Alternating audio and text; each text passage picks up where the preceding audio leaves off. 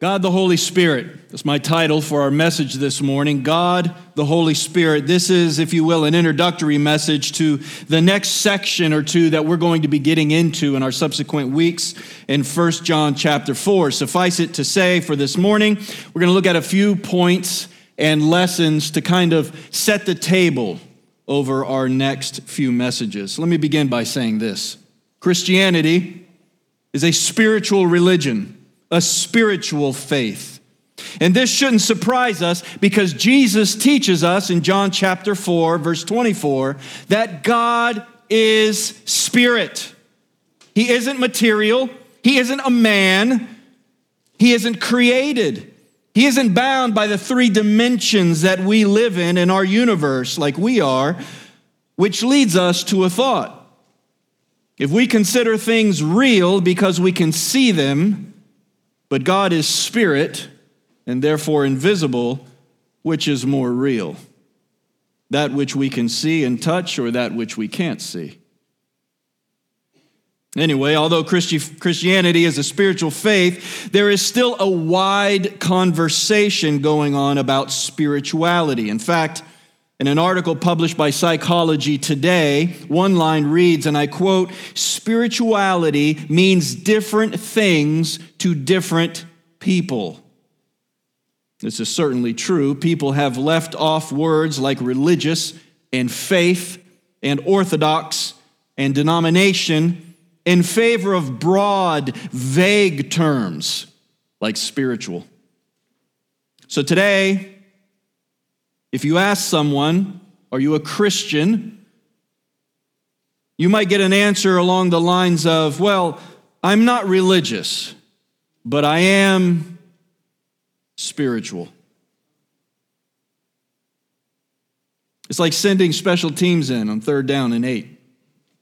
Why would you do that?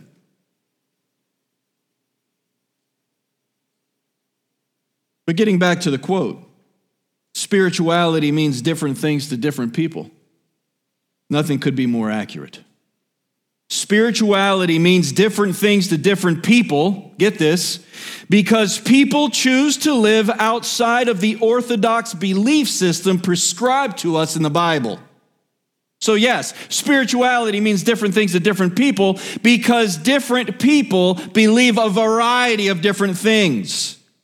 In other words, the meaning of things, even if that meaning is agreed upon by everyone unanimously, isn't what's important. What is important is not what people say about something, but what God says about something. Here's my hook for you this morning. We are spiritual because God, the Holy Spirit, possesses us, abides in us, and connects us to God the Father and God the Son.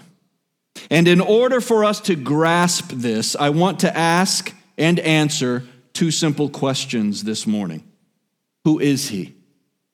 And what does he do? Those are our simple points this morning. So let's begin with our first, which is this. Who is he? Who is God, the Holy Spirit? Look back at the text, if you would, please. It says in chapter 3, verse 24, whoever keeps his commandments abides in God and God in him. And by this we know that he abides in us, by the Spirit whom he has given us.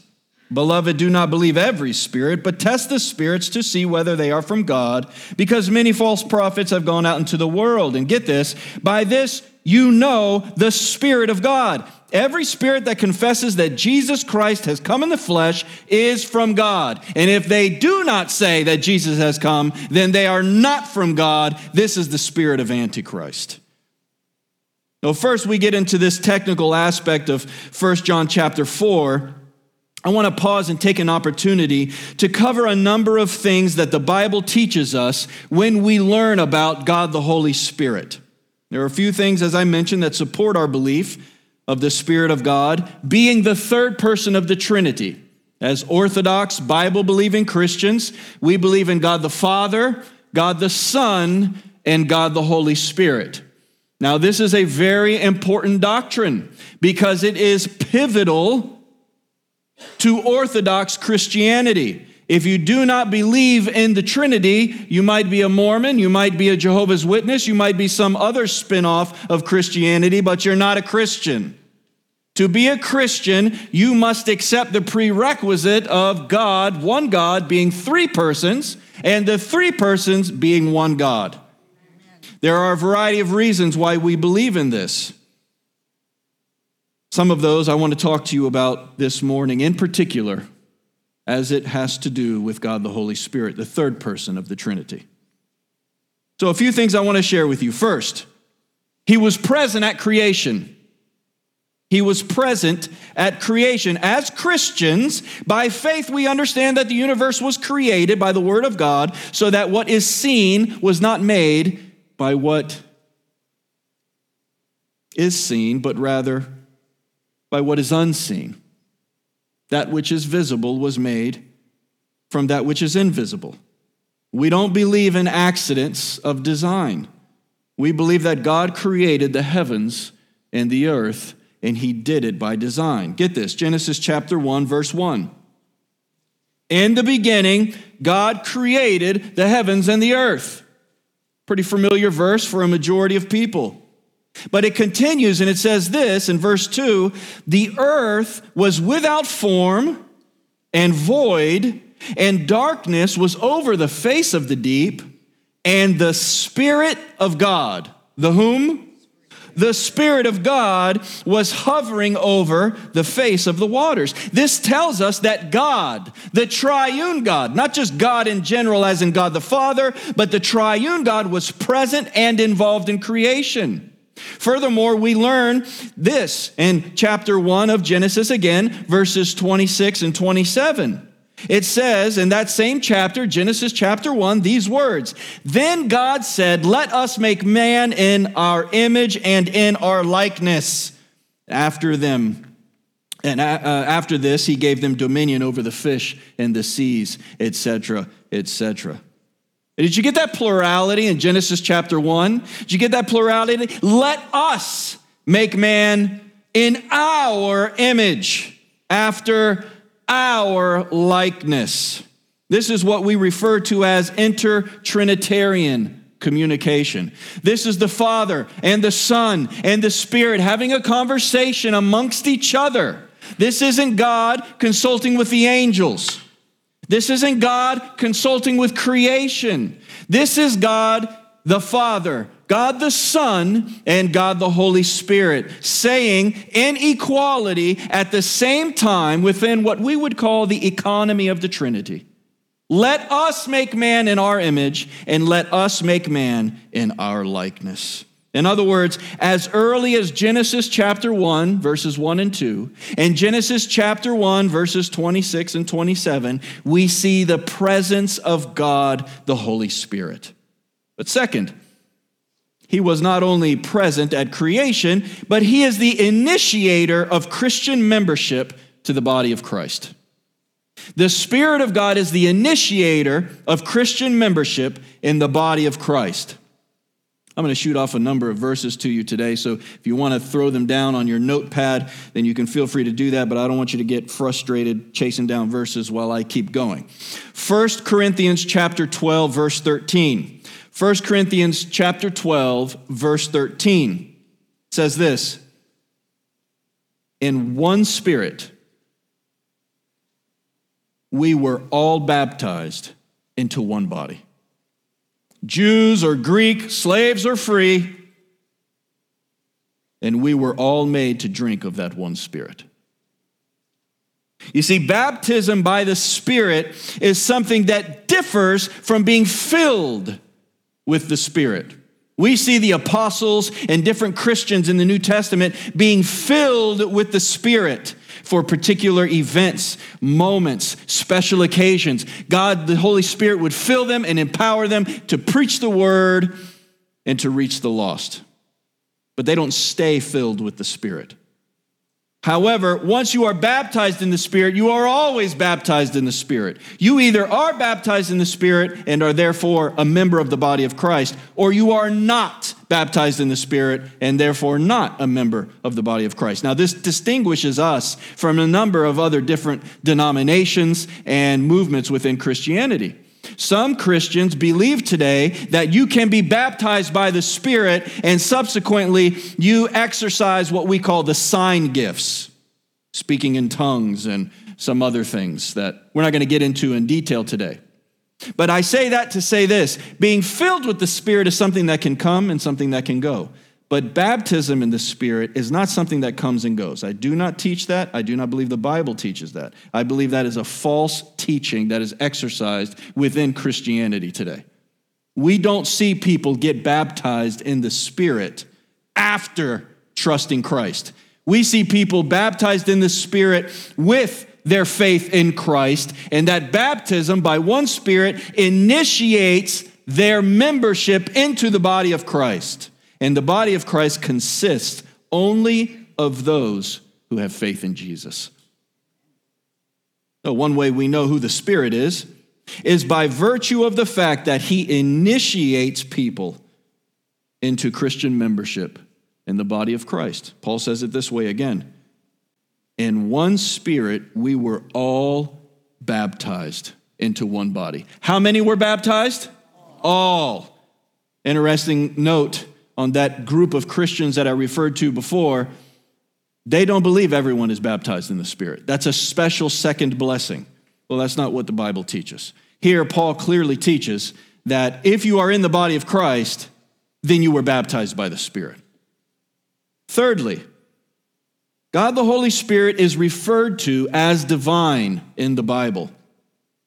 One particular example is found in the book of Acts in chapter 5, where a husband and wife, Ananias and Sapphira, sold everything that belonged to them for the common good, because the church at the time was under great persecution. Because the church was under great persecution, everyone sold their possessions and threw everything into a common lot so that they could live off of it together. Otherwise, they had no right to go to the store, make purchases. They could not buy and sell, work, etc. Why? Because they didn't have their vaccination mandate card. I mean, lighten up, right? I can be funny. We live in Florida. We don't have these problems.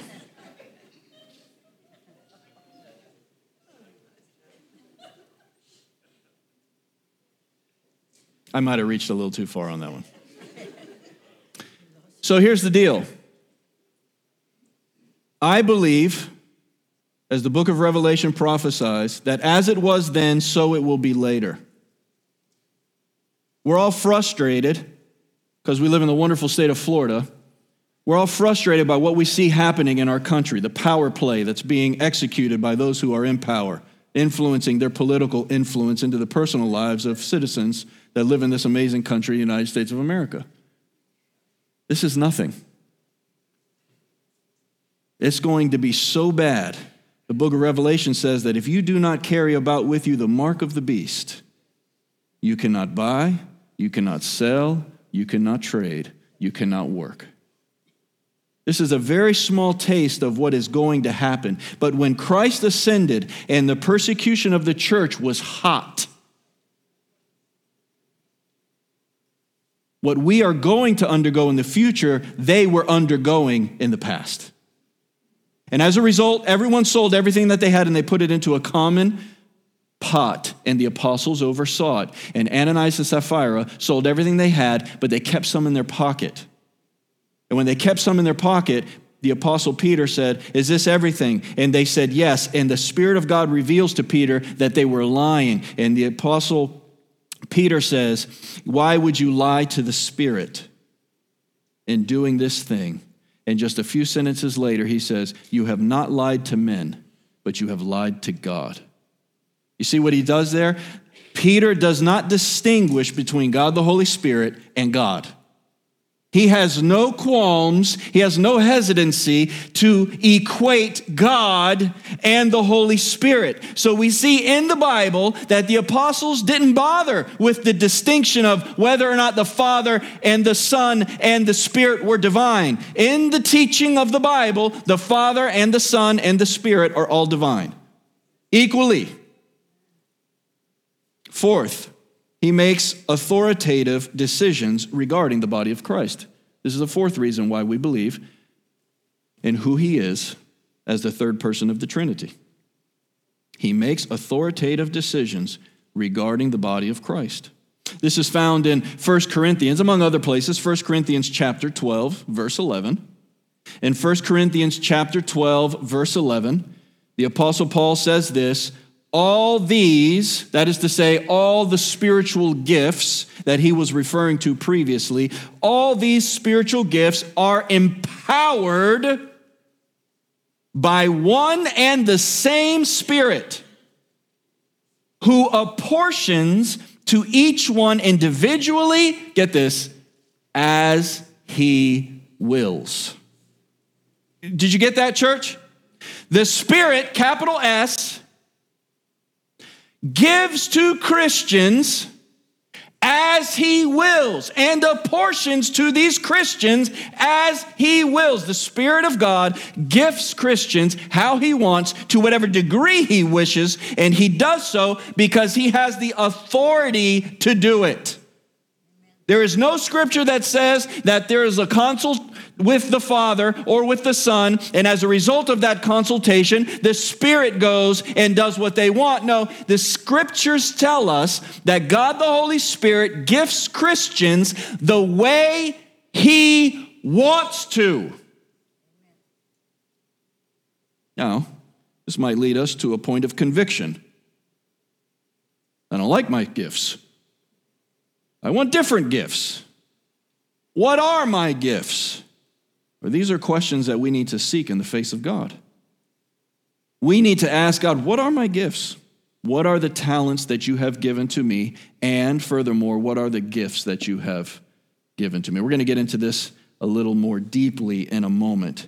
But it's something worth noting that God, the Holy Spirit, was present at creation, that he initiates Christians into membership in the body of Christ, that he's referred to as God in the Bible, and finally, he authoritatively gifts people however he wants. That's who he is. Now let's go to our second point this morning, and let's talk about what he does. We asked the question, who is he? Now let's talk about what he does. So finally, we learned who the Holy Spirit is. He's the third person of the Trinity, equal in divinity with the Father and with the Son, sent by the Father and the Son to all those who trust in Christ. So now let's answer that question. For what purpose is the Spirit sent? What does he do? In his excellent book on the Holy Spirit titled Baptism and Fullness, the Work of the Holy Spirit Today, John Stott writes this, and I quote, "The Christian life is life in the Spirit. All Christians are happily agreed about this. It would be impossible to be a Christian, let alone to live and grow as a Christian, without the ministry of the gracious Spirit of God. All we have and are as Christians, we owe to him." That's a great paragraph, isn't it? Now, I think as Southern Baptists, we are a Southern Baptist church, at least for now. If the SBC goes any farther off the rails, who knows? Pray for our convention. It's a mess at the moment. But we are Southern Baptists because we believe in the tenets of Southern Baptist faith.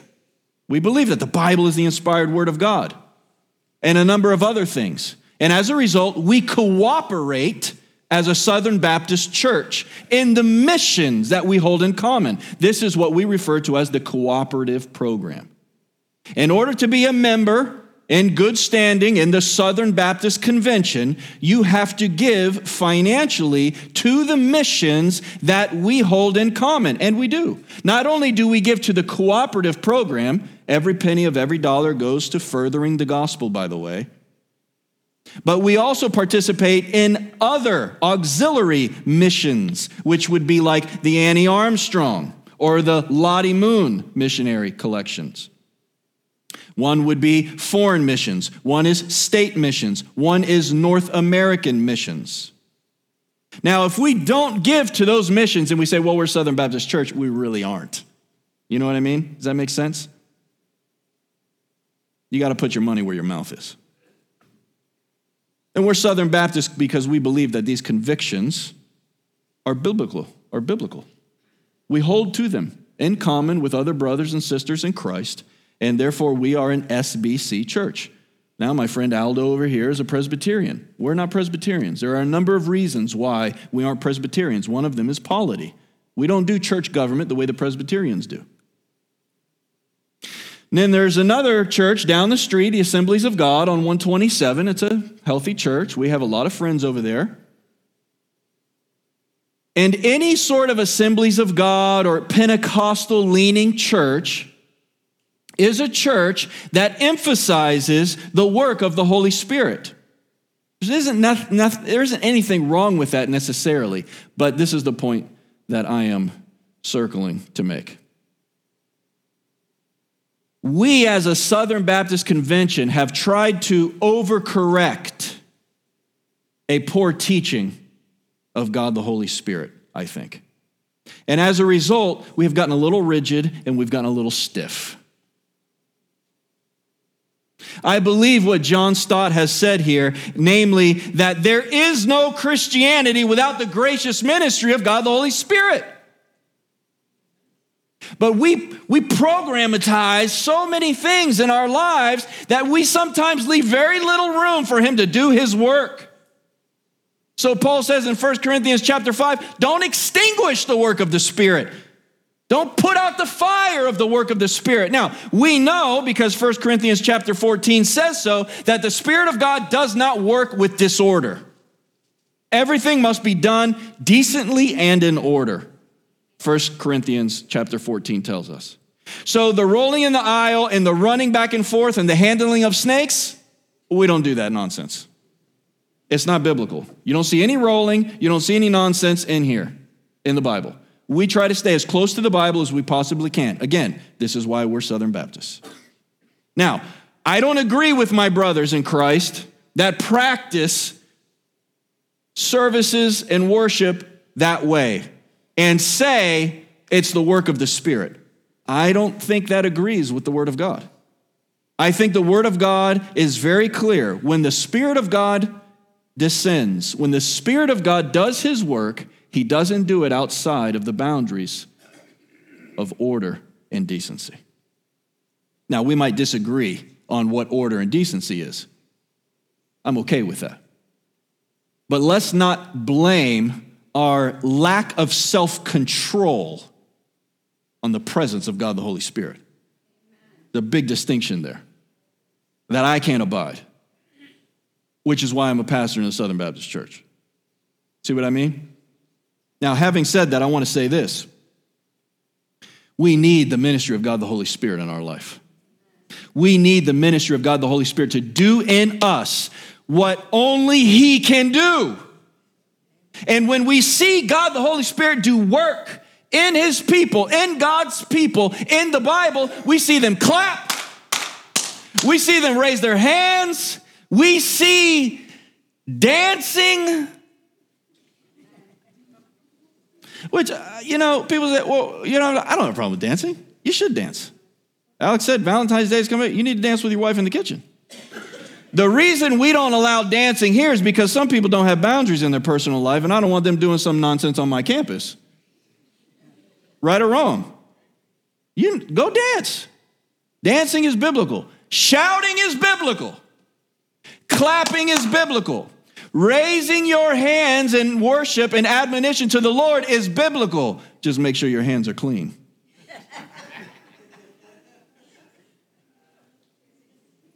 Psalm 24 says, I will raise holy hands unto the Lord. If you got something filthy in your hands, you better put it down first. The work of the Spirit in our life is an absolute necessity to our growth, to our maturity, and to our honoring of Christ our Lord. Amen. Now, we might see the way other churches do it and say, I don't agree with that, but that doesn't mean that we can formalize our Christianity to such an extent that we disinvite the work of the Spirit. The Spirit must be welcome in our church. He must be welcome in our lives. We must not live our lives in such a way that we say, God the Father, God the Son, and God the other guy, because I take over control of my life in this regard. We have to be open and vulnerable to the work that he does. Now, you're asking me the question, what is exactly the work that he does? I'm so glad that you asked. Let me share with you a few things that the Spirit of God himself is responsible to do. First, he is responsible to emphasize Jesus. Ray, you could go now. Thanks, bud. He is responsible to emphasize Jesus. Now, I'm not going to have you turn there out of the interest of time, but in John chapter 16, when Jesus is speaking to his disciples, because he's still here on earth, he says, the Spirit of truth is going to come, and he's going to glorify me. And he's going to remind you of everything I said. Now, this is another reason why we're Southern Baptists. Because we believe in the ministry of the Holy Spirit. We believe in the power of the Holy Spirit. We believe in the responsibilities of the Holy Spirit. We believe in the divinity of the Holy Spirit. But we do not believe that the Holy Spirit makes a big deal of himself. We don't see that in the New Testament. In the New Testament, the Holy Spirit makes a big deal of whom? The Holy Spirit makes a big deal of Jesus. That is his role. That is his responsibility. The Spirit of God, regardless of denominations or groups or cliques or factions, the Spirit of God, the Bible says, has a responsibility to lift up, to emphasize, and to bring worship and praise to Jesus.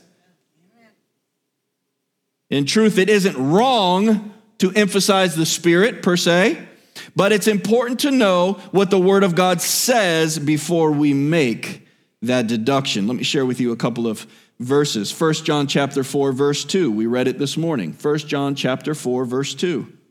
By this we know the Spirit of God.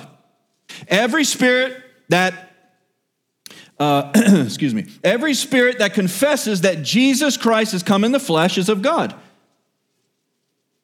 And every spirit that does not confess Jesus came from God is not of God. This is the spirit of Antichrist. So right there in 1 John chapter 4, verse 2, we learn that the Spirit of God confesses that Jesus came from the Father. If you have any other philosophy of Jesus, he was a good teacher, he taught us how to be a good social worker, he taught us that we should help other people, but he wasn't God's son, that's not from the Spirit of God. Because the Spirit of God always emphasizes that Jesus is God's son. 1 Corinthians chapter 12, verse 3. 1 Corinthians chapter 12, verse 3. No one can say Jesus is Lord except by the Spirit of God. Now, the words are obviously in English, and you can combine them to create a sentence that says Jesus is Lord. But I think you understand what Paul is saying. The import of that phrase is only meaningful to those who are possessed by God the Holy Spirit. So, the Spirit always emphasizes Jesus and does not bring attention to himself. Second, he empowers the Christians and the church.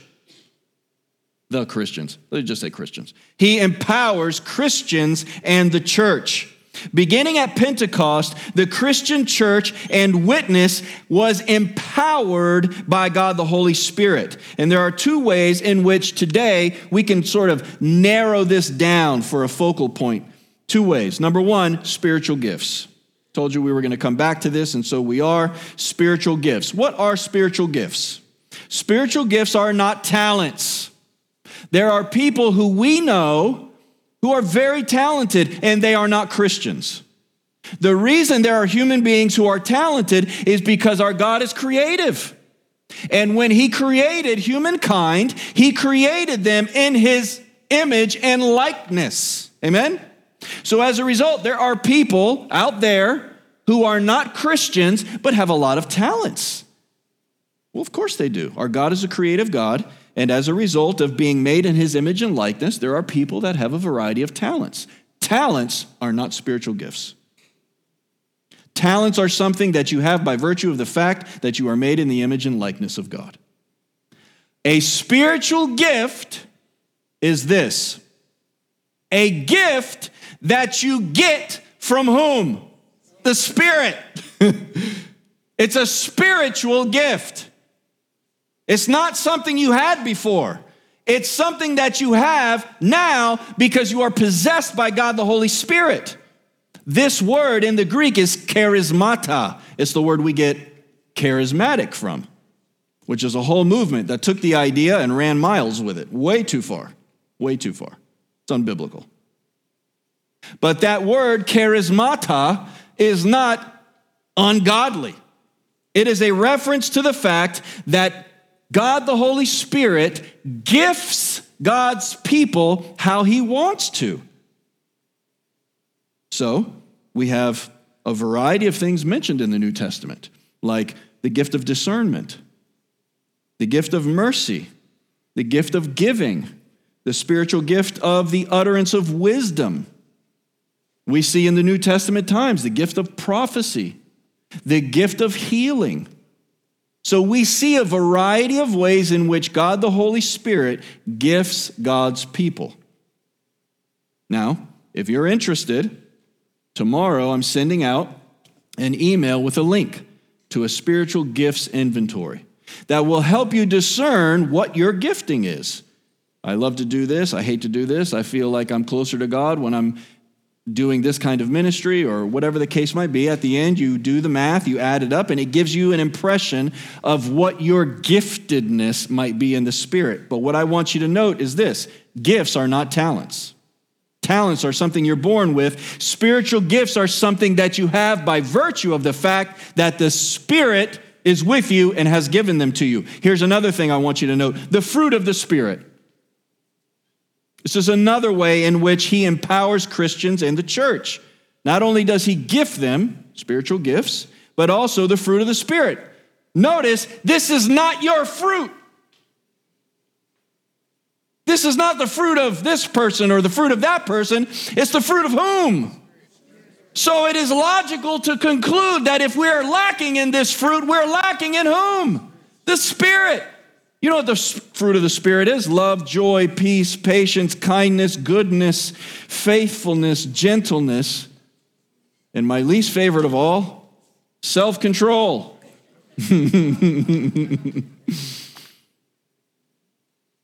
When you see someone who comes to Christ and has a radical change in their life and in their thinking, it's not because they have made the decision.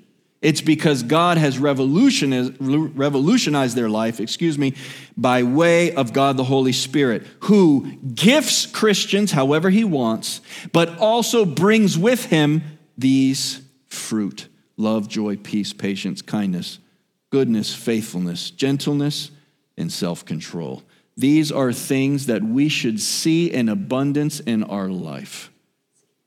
And if the Spirit of God is present, then they should be present. But if they are absent, then we need to ask ourselves, why? Third, he gifts Christians and the church. He empowers them, but he also gifts. Now, we've gone over this, but I want you to notice that it shouldn't be a surprise because Jesus promised the Spirit to his people. In John chapter 20, Jesus says, receive the Holy Spirit. If you forgive the sins of any, they will be forgiven. And if you retain the sins of any, they will be withheld. The apostles would be the foundation of the church. And as a result of their being the foundation of the church, their teaching and instruction would lead the church of God forward. So their word mattered. They were empowered and authorized to do what only they could do, so that today there are no prophets and there are no apostles. There are people who like to use that title, but they are wrong. Fourth, he wrote the Bible, sort of. The Holy Spirit inspired the Bible. This is a last thing that I want to mention in regards to what the Holy Spirit does. In this case, what he did. The Holy Spirit inspired the Bible. You see, the Bible isn't just a book with words written by people. It is. But it's more than that, because the people were inspired by God the Holy Spirit, so that ultimately when we read Moses or we read David or we read John, we're not only reading Moses or David or John, we're also reading God's Word. But in such a unique way, the Spirit of God inspired these men that they all read differently. Some people say, I just love to read John. In the beginning was the Word, and the Word was with God, and the Word was God, and he was in the beginning with God. And it's so great, so poetic. And then you go to Moses, and it's like, if you do not have a unspotted lamb, then you can use 2 turtle doves. And then if you use 2 turtle doves, make sure that you also bring a Thanksgiving offering. And oh my gosh, this is not exciting at all. This is not poetic at all. The truth of the matter is, this is the point I'm making to you, although every single man was inspired by God, God did not override each author's personality. In the Quran, that's what you get. If you were to read the Quran, that's what you get. If you were to read the Book of Mormon, that's what you get. By the way, there's no evidence for the Nephilim Indians or gold tablets with Egyptian hieroglyphics. Mormonism is a total sham. We believe in, so is Islam. Okay, do I need to say that? Okay. What we believe in because there is evidence to support it. Not only in the prophecies that have been fulfilled, but in the archaeological evidence that tells us that today it's okay for me to read this translation of the ESV published by Crossway, because we have so many archaeological evidences for the texts that when we read the Bible, we can feel assured and secure that it is indeed the Word of God. Why is that? 2 Peter chapter 1. Verses 20 and 21. 2 Peter chapter 1, verses 20 to 21. Knowing this, first of all, no prophecy of Scripture comes from someone's own interpretation, because no prophecy of Scripture was ever produced by the will of man, but men spoke from God as they were carried along by the Holy Spirit. You see that? Men wrote, but they didn't make this stuff up in their hearts and minds. God, the Holy Spirit, carried them along, as it were. That's how Peter says it. Listen to how Paul says it. Paul says, all Scripture, how much Scripture? All Scripture is breathed out. Theopneustos in the Greek, it is breathed out. The root there is spirit. All Scripture is breathed out by God and profitable for teaching and reproof and correction and training in righteousness. The prophet Isaiah in chapter 61, verse 1 says it like this: the Spirit of the Lord God has come upon me, because the Lord has anointed me to bring good news to the poor. In Mark chapter 12, Jesus says that when David was writing the Psalms, David wrote the Psalms, and I quote, in the Holy Spirit. You get the gist, guys. You sit down, you open the Bible, and you go, who do I want to read? Well, it doesn't matter who you want to read. I know every author is different, but know this, from cover to cover, when you're reading, you're not just reading Ezra or John or Nehemiah. You're reading God's Word. This is the inspired God's Word, and it has been protected by Him providentially through the years, so that we have an abundance of archaeological evidence to support the fact that we should have every confidence in the Bible. In conclusion, let me say this. Christianity is a spiritual faith. It's a spiritual faith because we know who he is and we know what he's done. And perhaps more importantly, we know what he's doing. Jesus teaches us that God is spirit, and as a result, we need to look at the things that we can see and touch with an awareness that God is not material like that. If God is spirit, and God is the realest that any real could ever be, then the three-dimensional world that we live in is just a shadow of that which actually is. Wherever you might be in your life today, in your walk with Christ, I hope that you will leave here appreciative of the fact that without the ministry of God the Holy Spirit, there would be no conversion. There would be no membership in the body of Christ. There would be no sanctification, which we've talked about for the past few weeks. There would be no forward movement in purity and holiness as a Christian. We are what we are, and we will do what we do because of the conviction and empowerment of God the Holy Spirit. Now, as we move forward into 1 John chapter 4 in the next few weeks, we're going to begin to appreciate that God the Holy Spirit is not the only spirit, and that there is a spiritual warfare happening among us. And if we are ignorant of that, we are ignorant to our own demise. We do not wrestle against flesh and blood, church, but against principalities and powers. And over the next few weeks, we're going to discuss how we should be posturing ourselves as Christians to overcome the works of darkness and the works of the enemy as we rely and emphasize the ministry of God the Holy Spirit.